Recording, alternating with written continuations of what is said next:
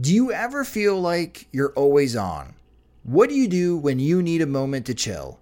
How do you like to hit the reset button to get ready for what's next? These days, everything is go, go, go. It's nothing but nonstop hustle all the time, with working from home and trying to stay in touch with friends and family, a million pressing social issues, and an expectation to always be on 24/7. Sometimes you just need a moment to turn off and hit reset.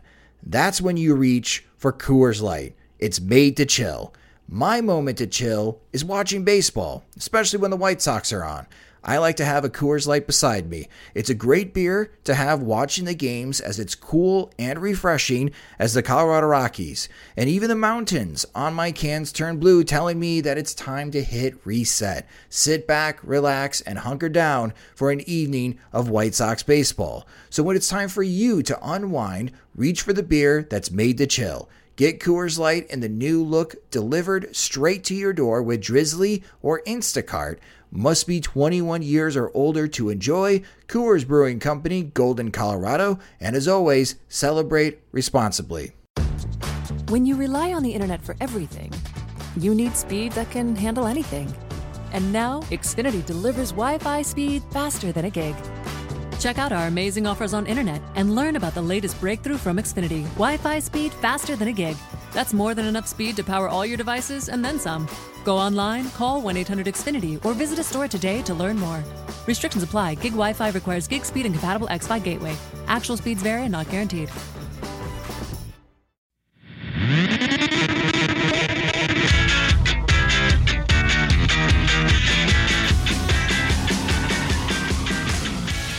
Good morning, White Sox fans. This is your Sox Machine White Sox wake-up call for Friday, April 19th, 2019.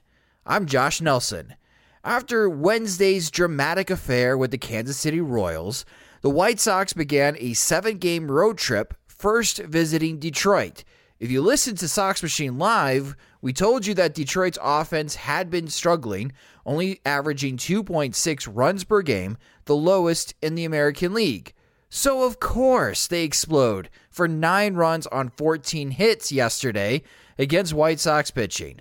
Despite a number of opportunities to win the game, the White Sox ultimately lost 9-7, and now they fall to 7-11 on the season. Here's the good news. Eloy Jimenez hit his 3rd home run of the season that gave the White Sox a 3-2 lead. Ryan Cordell hit a solo home run, his 2nd of the season, and went 3 for 4 in his first game back with the White Sox, replacing the recently demoted Daniel Polka. Tim Anderson went 2 for 5 with a stolen base and 2 runs scored, and Wellington Castillo tied the game late with a 2-run homer in the 8th inning. The bad: Ivan Nova was stretched out this game to try to save the bullpen, but that might have been a costly decision by manager Rick Renteria, as Nova gave up leads in the 6th and 7th innings. Nova allowed 6 earned runs on 11 hits in 6 1/3 innings pitched.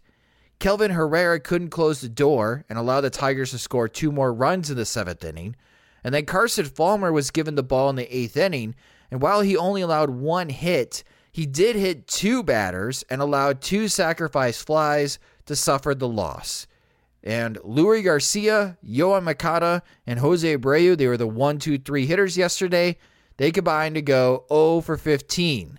Again, the White Sox are 7-11, and while they have scored 84 runs in 18 games, putting them at a 4.66 runs per game pace, much better than last year's 4.04 runs per game pace, they have allowed 107 runs, putting them at 5.94 runs allowed per game. That is a big jump from the 5.23 runs allowed per game from last year. For today's game on Good Friday, it'll be Carlos Rodon against Jordan Zimmermann. Rodon is 2-2 on the season with a 3.27 ERA, and Jordan Zimmermann did start the season well, but he hasn't made it out of the 5th inning in his last 2 starts. And Comerica hasn't been kind to Carlos Rodon in his career, as he has a 5.21 ERA pitching there. we might be in store for another high-scoring affair Friday night, as first pitch is at 6:05 p.m. Central Time, which you can watch on NBC Sports Chicago and listen on the radio at 7:20 a.m. WGN. Down in the minors, the Charlotte Knights improved to 10-5, beating the Gwinnett Stripers 2-1. Only DJ Peterson, Alcides Escobar, and Ryan Goings had base hits in a pitcher's duel. Dylan Covey and Spencer Adams tag team to keep the Stripers off the board, and Zach Collins went 0 for 2, walking twice, but he also struck out twice. His season batting line is now a normal .237 batting average, a .340 on-base percentage, and slugging .711. The Birmingham Barons are back to .500 as they beat the Jacksonville Jumbo Shrimp 7-3. Blake Rutherford hit his first home run of the season, which is good news because he was really struggling to start the year. And Gavin Sheets was 2 for 4 with 2 runs batted in, and Luis Gonzalez is starting to heat it up. He was also 2 for 4. For Winston-Salem, guess what? That's right. Luis Robert hit another home run. His 6th of the season in just 14 games played. Robert went 3 for 5 with a couple of strikeouts, but now he's hitting .482 with a 1.471 OPS. Starting pitcher Kyle Gubat threw 6 scoreless innings, but keep an eye on Alec Hansen. He tossed 2 more scoreless innings last night, striking out 2. And Hansen so far has yet to allow a hit over 6 innings, and he has 9 strikeouts to just 2 walks. Around Major League Baseball, Chris Davis of the Oakland Athletics is going to stay in the Bay for 2 more years as he signs a new contract extension with the Oakland Athletics that puts him under control for the 2020 and 2021 season. It is another blow for teams looking to sign significant talent next offseason, as right now Anthony Rendon is still negotiating, according to the Washington Post, with ownership and front office management about a possible extension, but an agreement hasn't come to terms yet. So right now, after everyone that has signed pretty much during spring training at the beginning of the season, it really looks like the top 2 free agents for next offseason is Houston Astros starting pitcher Garrett Cole and Rendon. And if Rendon gets that extension done, then it'll be Garrett Cole and maybe Marcell Ozuna right now with the St. Louis Cardinals. It's going to be a pretty thin market next year after Davis is signing. For scores around Major League Baseball, the Kansas City Royals go into the Bronx and shock the Yankees, beating them 6-1. The Royals improved to 7-12 as the Yankees dropped to 8-10. The Toronto Blue Jays also won on the road, beating the Minnesota Twins 7-4. As Randall Grichuk, if you remember, got into a little Twitter spat with Tim Anderson yesterday.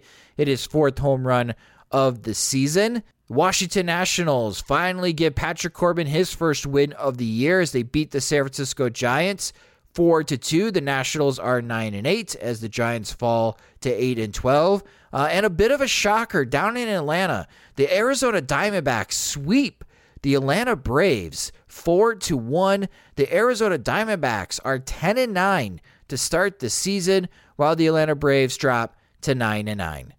That will do it for this edition of White Sox Wake Up Call. Make sure to subscribe to the show via iTunes, Spotify, and Google Podcasts. Please share the show with your friends and family too that are big White Sox fans. You could also help support Sox Machine by becoming a friend at patreon.com/Sox Machine. Have a good Friday and happy Easter, everyone. Jim and I will be back on Monday with Dan Zaborski of Fangraphs for a new Sox Machine podcast. Thanks for listening to the White Sox Wake Up Call. For SoxMachine.com, I'm Josh Nelson.